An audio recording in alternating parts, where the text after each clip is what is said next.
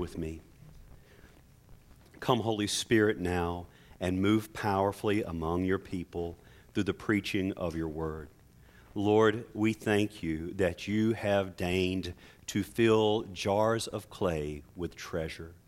Lord, I come as a clay pot before a bunch of other clay pots, and I pray that you would fill us now with your Spirit and with the truth of God's word, and that we would be transformed by the hearing and receiving of it. And we ask it in Jesus' name. Amen. You may be seated. I didn't say we were cracked pots, just clay pots. We have these treasures in jars of clay. Well, when I come to a text like the one that we heard in Colossians chapter 3, I'm always concerned about how to preach a scripture like this without descending into moralism. Do you know what I mean when I'm talking about moralism? In other words, when we talk about moralism, what we're saying is that basically Christianity is a list of rules and regulations and do's and don'ts. Now, certainly following Jesus does entail a way of life. There is a way of life. There is a Christian ethic. But sometimes we're tempted to reduce following Jesus to a list of things we can't do and of things that we should do. It's easy to see how that could happen when you get a list like the one St. Paul gives us. Put to death, therefore, what is earthly in you, sexual immorality, impurity, passion, evil desire, and covetousness, which is idolatry. On account of these, the wrath of God is coming. In these you too once walked when you were living in them, but now you must put them all away. Anger, wrath, malice, slander, and obscene talk from your mouth. How's your political season going? Do not lie to one another, seeing that you have put off the old self with its practices. And so when we hear a list of things like that, we're tempted to say something like, okay, so that's what being a Christian is. Don't do these bad things and be nice to people. I've got it. But if that's what we take away from the text that we just heard out of Colossians, we are missing the wonderful good news that the Holy Spirit is speaking to His church through the Apostle Paul this morning. Now, our lives, our very being, and here's your $5 phrase for the day, our very ontological reality.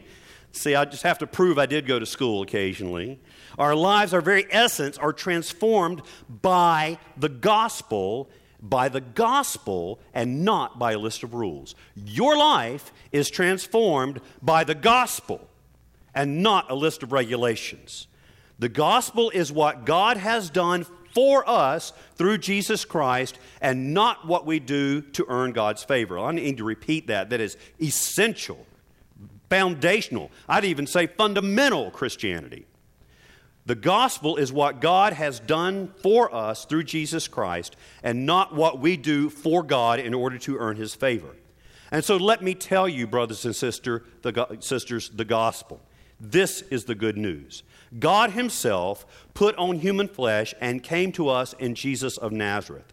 And during His earthly ministry, Jesus Christ demonstrated God's inbreaking new creation, the kingdom of God. He lived it out. He expressed the kingdom of God in His life. He did it through healing the sick. He did it through delivering those who were under demonic oppression, men and women whose lives were being destroyed by evil forces. He broke the power of the evil in their life and delivered them. He created abundance in the face of scarcity. He took a Happy Meal and fed 5,000 people. He preached God's love and favor to the poor. He preached God's love and favor to those who were rejected and marginalized by society, to those who thought they were too far gone into sin and corruption to be loved by God. And He said, I have come for you.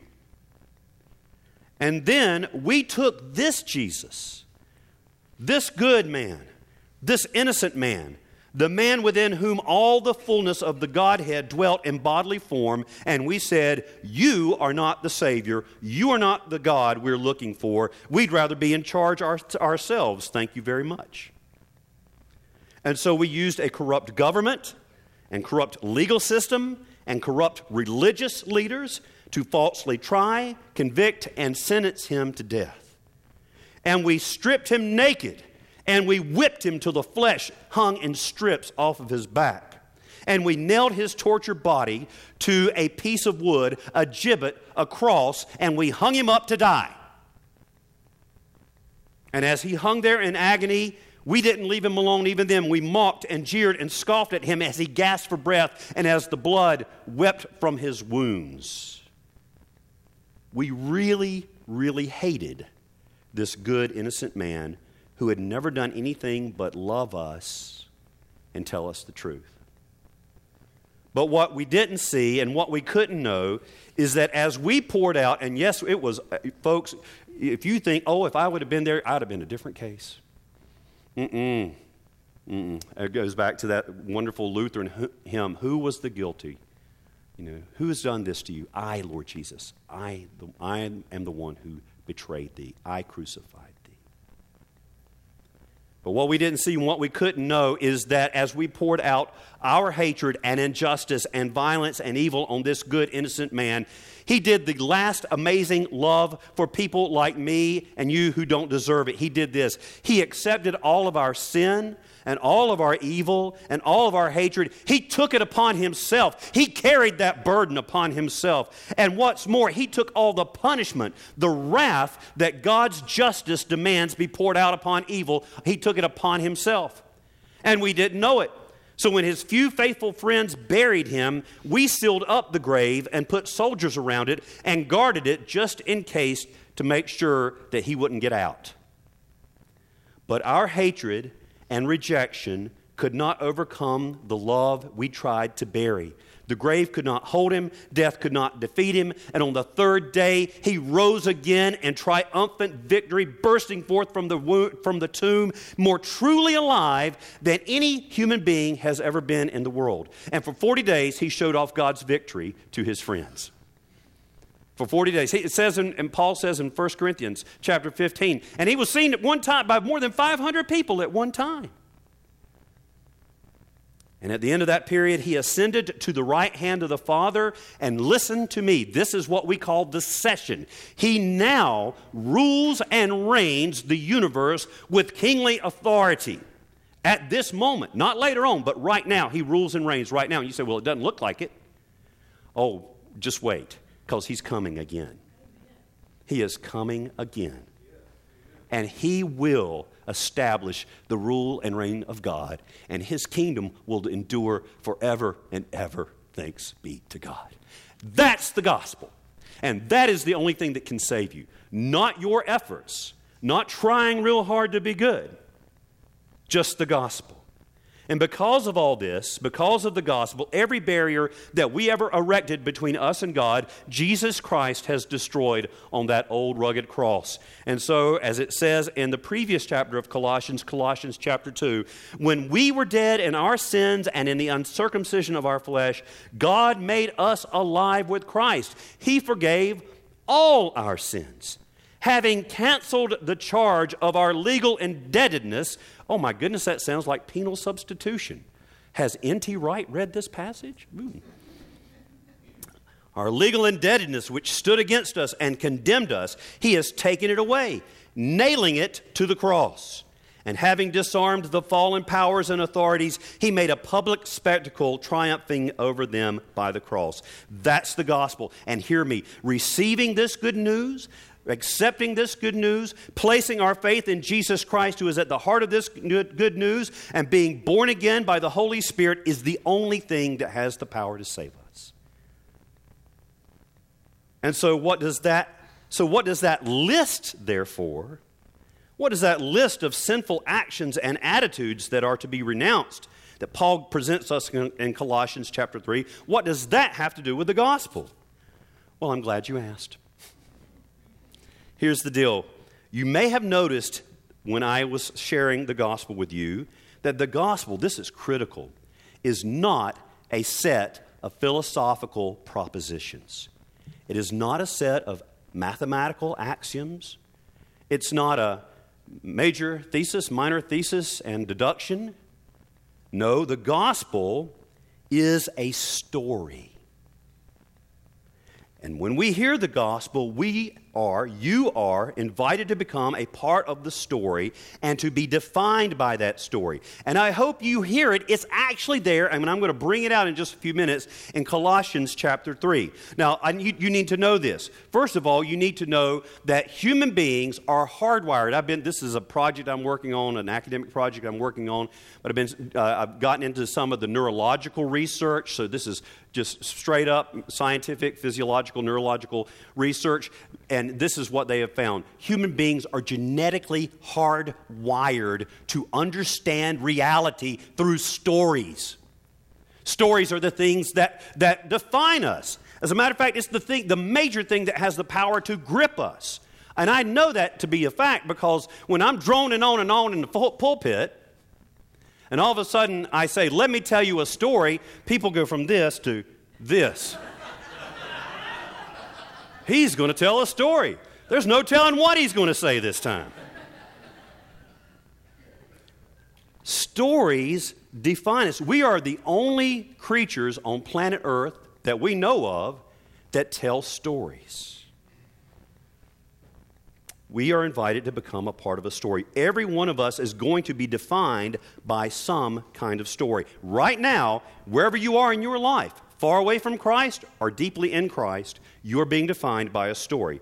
Some of us are going to be defined by stories that are not ultimately true. Only the gospel is ultimately true. And these lesser stories they do not give life, they actually bring destruction into our lives. Some of us are defined by a story of rejection and condemnation. No one can ever really love me for who I am. Some of us are defined by narratives of addiction. And it's the one thing we think about all the time. And if we are defined by a narrative of addiction, right now, you're thinking about how I'm going to get my next drink or my next fix or whatever it is. Some of us are defined by a story of social class and success and achievement and consumerism. Some of us are defined by a family story or ethnicity. Family stories are extremely powerful. Folks, I am not making it up when I tell you that I'm still mad because of my family story telling me that the Yankees came and took all our stuff. Those blue-back Yankees. Now, Ty Rice said at the first service when I said that, he said, and it's at my house. Because he's from Michigan. That happened over 100 years ago when we're mad about it in my family. I don't even know the stuff they took, but they took it. I know. Some of us are defined by our professions. As a matter of fact, being a professional is especially tempting to define yourself through that. Some of us are defined by the law if we're in legal profession.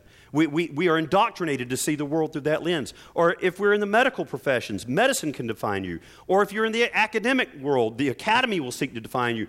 There's a story that you have been indoctrinated into, and that's what professions do. And if we're not careful, that's going to identify us, who we are. We will have no other identity beyond that, and that is not a life-giving story. But when we come to faith in Christ, we literally die to the old stories that used to define us, and we're given a new story, the gospel, that is hidden, and our life is hidden, protected, and kept safe in the life of God. And so it says in Colossians chapter 3, verse 2 through 4, set your minds on things that are above, not on things on earth, for you have died. He doesn't say it's like you died. It's a metaphor that you died. No, the scripture says you have died and your life is hidden with Christ in God. When Christ, who is your life, Jesus isn't like your life. It isn't like, and by the way, this is so important. Listen, Christianity, you do not accessorize your life with Jesus. Jesus is not an accessory to enhance your standard of living. Christ, if you are truly a follower of Jesus, is your life. That's the story. He is your defining reality. He is your story. And Christ, when Christ, who is your life, appears, then you also will appear with him in glory. To accept Christ, To be born again is to be defined by a different story that dismantles every other story. And here's what it says in Colossians 3, verses 9 through 11. I'm going to get right to it. Do not lie to one another, seeing that you have what? You've put off the old self. The word there is anthropos. You put off the old man, the old human being. You have a new defining story. That person's gone. And now you have a new reality that you are living into. Put off the old self with its practices and have put on the new self, which is being renewed in knowledge after the image of its creator. And listen, here are some stories that can define you. Here there is not Greek and Jew. There was a huge division in the Jewish culture in the first century between the Jew and the Gentile. Greek was just a generic way of saying every other Gentile. The world was divided between those two people, Jew and Gentile. But Paul is saying, and now that story does not have the power to ultimately define you. Neither Jew nor Greek, circumcised or uncircumcised, barbarian or Scythian. What in the world is a Scythian? Well, look, the barbarians were bad, and they thought the Scythians were worse. The Scythians were barbarians to barbarians. Slave or free, socioeconomic separation. No, that story doesn't define you anymore. Paul says, but Christ is all and in all. Christ is all. He is the defining reality. Now, here's where the rubber hits the road. In Colossians 3:1, Paul begins by saying, and I'm going to try to bring this together. By the way, this sermon made perfect sense when I was preparing it. It was awesome. Paul begins by saying, since you have, it actually said in the translation we heard this morning, if you have been raised in Christ, but it is a conditional, as a conditional term, it means basically, since you have been raised with Christ. What is Paul talking about when he says, since you've been raised with Christ? Well, if we were to look back at Colossians chapter 2, verse 12, in that verse, the apostle is referring to coming to genuine, life-giving, life-transforming faith in Jesus Christ. He's talking about that faith and baptism as the effectual sign of the new birth. And so this is what Paul says. I'm going to read you that passage. Colossians chapter 2, verse 12. We are buried with him in baptism. Again, it doesn't say it's like we were buried with him in baptism, or we're metaphorically buried with him in baptism. No, Paul says, you were buried with him in baptism, in which you were also raised with him, not kind of raised, not like you were raised. You were raised with him through faith in the powerful working of God who raised him from the dead. Here's what he's saying. By placing my faith in Jesus Christ, you and I become identified with Jesus Christ, and to the point that Jesus' story, this is important, we become so identified with Jesus through faith and baptism, we are so united to him that Jesus' story, the gospel, is your personal story. That's your story. So if you want to know what my story is, you need to go Matthew, Mark, Luke, and John. That's my story. That's the story of Ben now. So just as Jesus was put to death and was buried, and we are made a part of that story when we're plunged under the waters of baptism, we're buried with Christ in baptism, we die with Christ in baptism. Yes, even when we bring little bitty babies up here and put them in that water, it's not a sweet little symbol. That baby is dying and being raised to a new life. And when we rise up out of the water of baptism, we are united with Christ's resurrection victory. So here's the deal. Because of baptism, because we're so united with Christ in God's work of the new birth in our lives, this is important. Easter is not a story about Jesus only.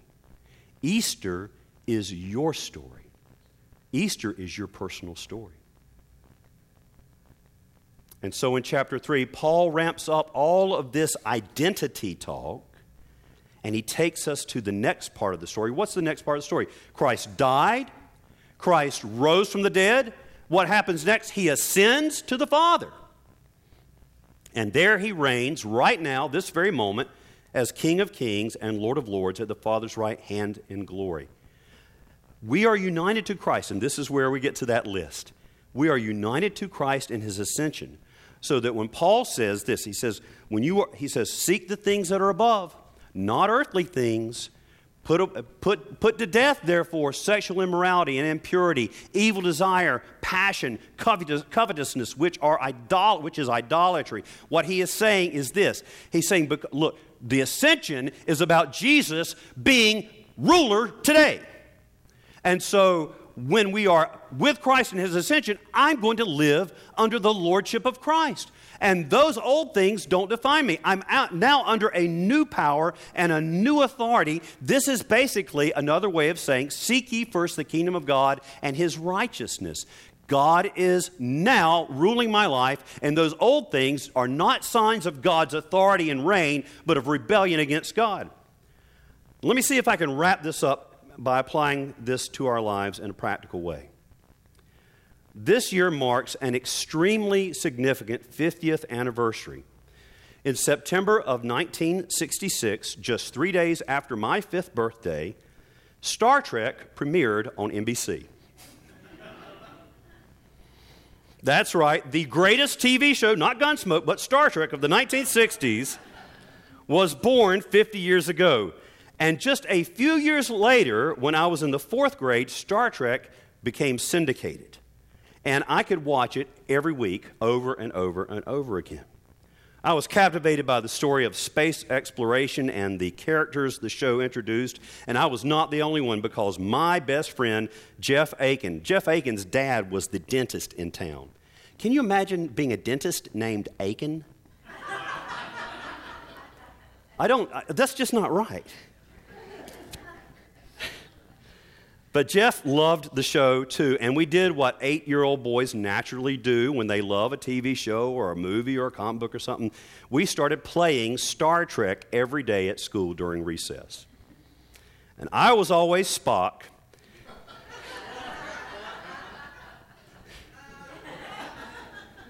And Jeff was always Kirk. You could say that I put on Spock. When I played the story, I tried to be logical like Spock. I tried to talk like Spock. I used the Vulcan nerve pinch like Spock. It didn't work for me. Tried to do the Vulcan mind meld like Spock. And by the way, as an aside, there was this little redheaded girl who played Star Trek with us.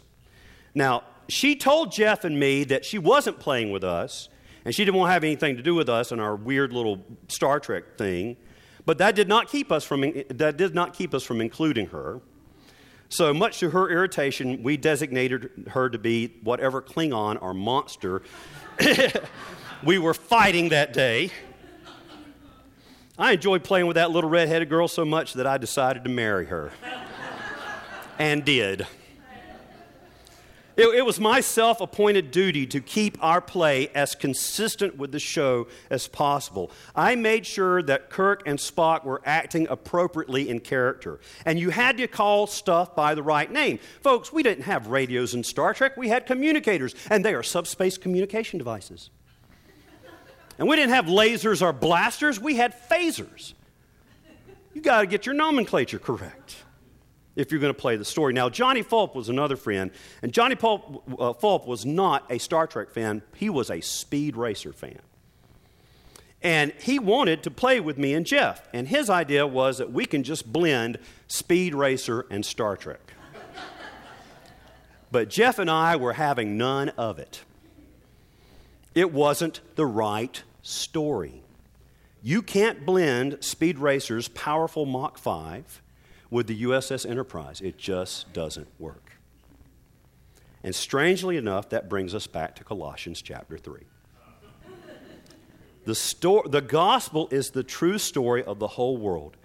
God invites us to be captivated, entranced by that beautiful story. It's the only true story you and I can ever really become a part of that will give life. It's the only story that is ultimately and eternally true. In this passage, this list that we got of things we don't do anymore is Paul telling us you can't play Star Trek and Speed Racer at the same time. That sexual immorality, impurity, malice, slanderous language, obscene talk, that's another story. That's not your story. That's Speed Racer. Well, maybe not exactly. But that doesn't match the gospel. And when you play well, you play the story right. Old patterns of life mirror a different story.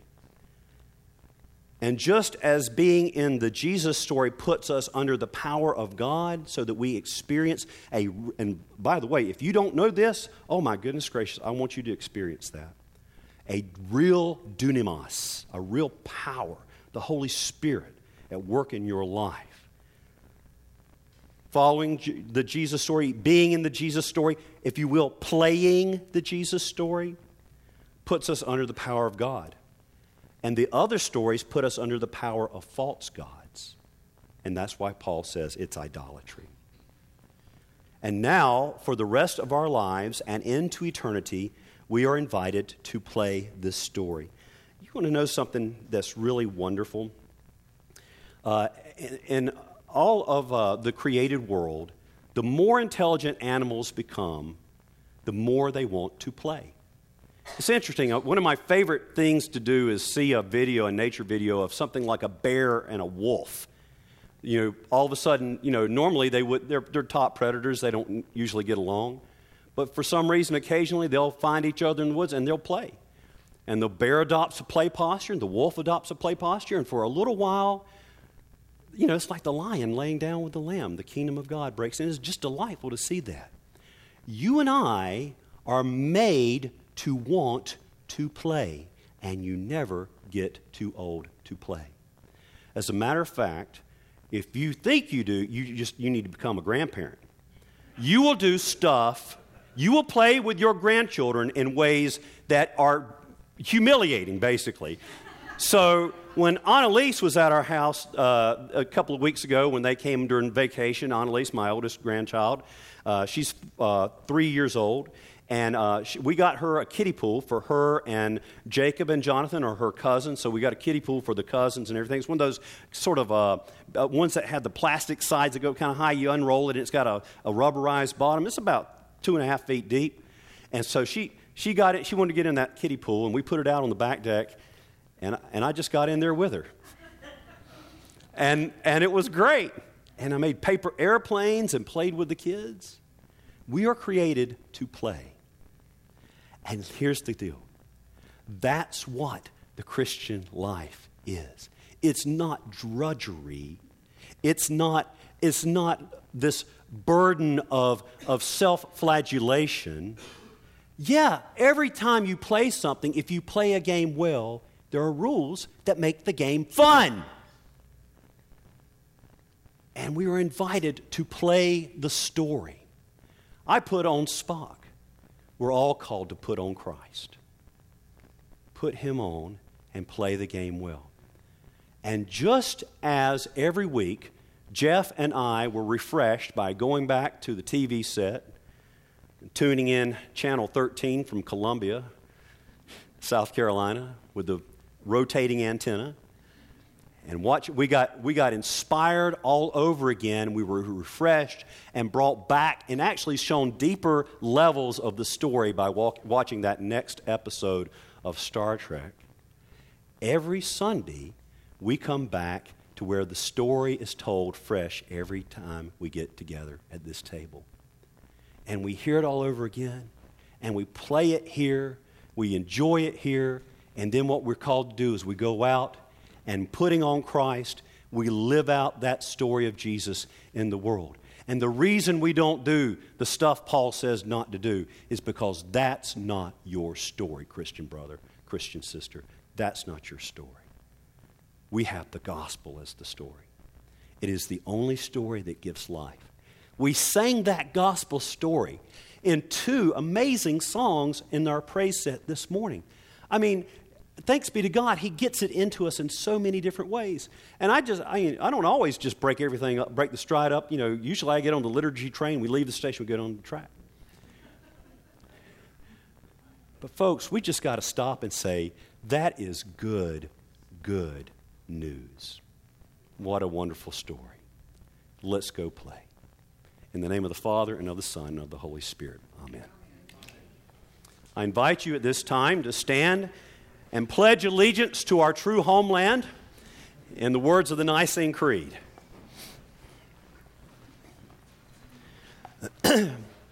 We believe in one God, the Father, the Almighty, maker of heaven and earth, of all that is visible and invisible.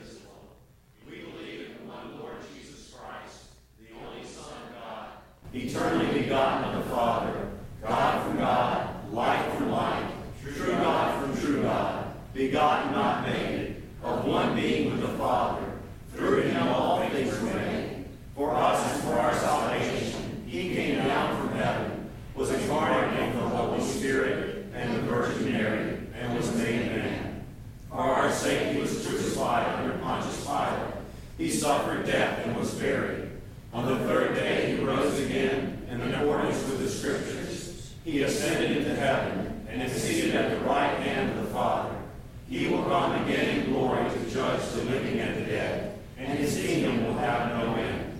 We believe in the Holy Spirit, the Lord, the giver of life, who proceeds from the Father and the Son, who with the Father and the Son is worshipped and glorified, who has spoken through the prophets. We believe in one holy Catholic and Apostolic Church.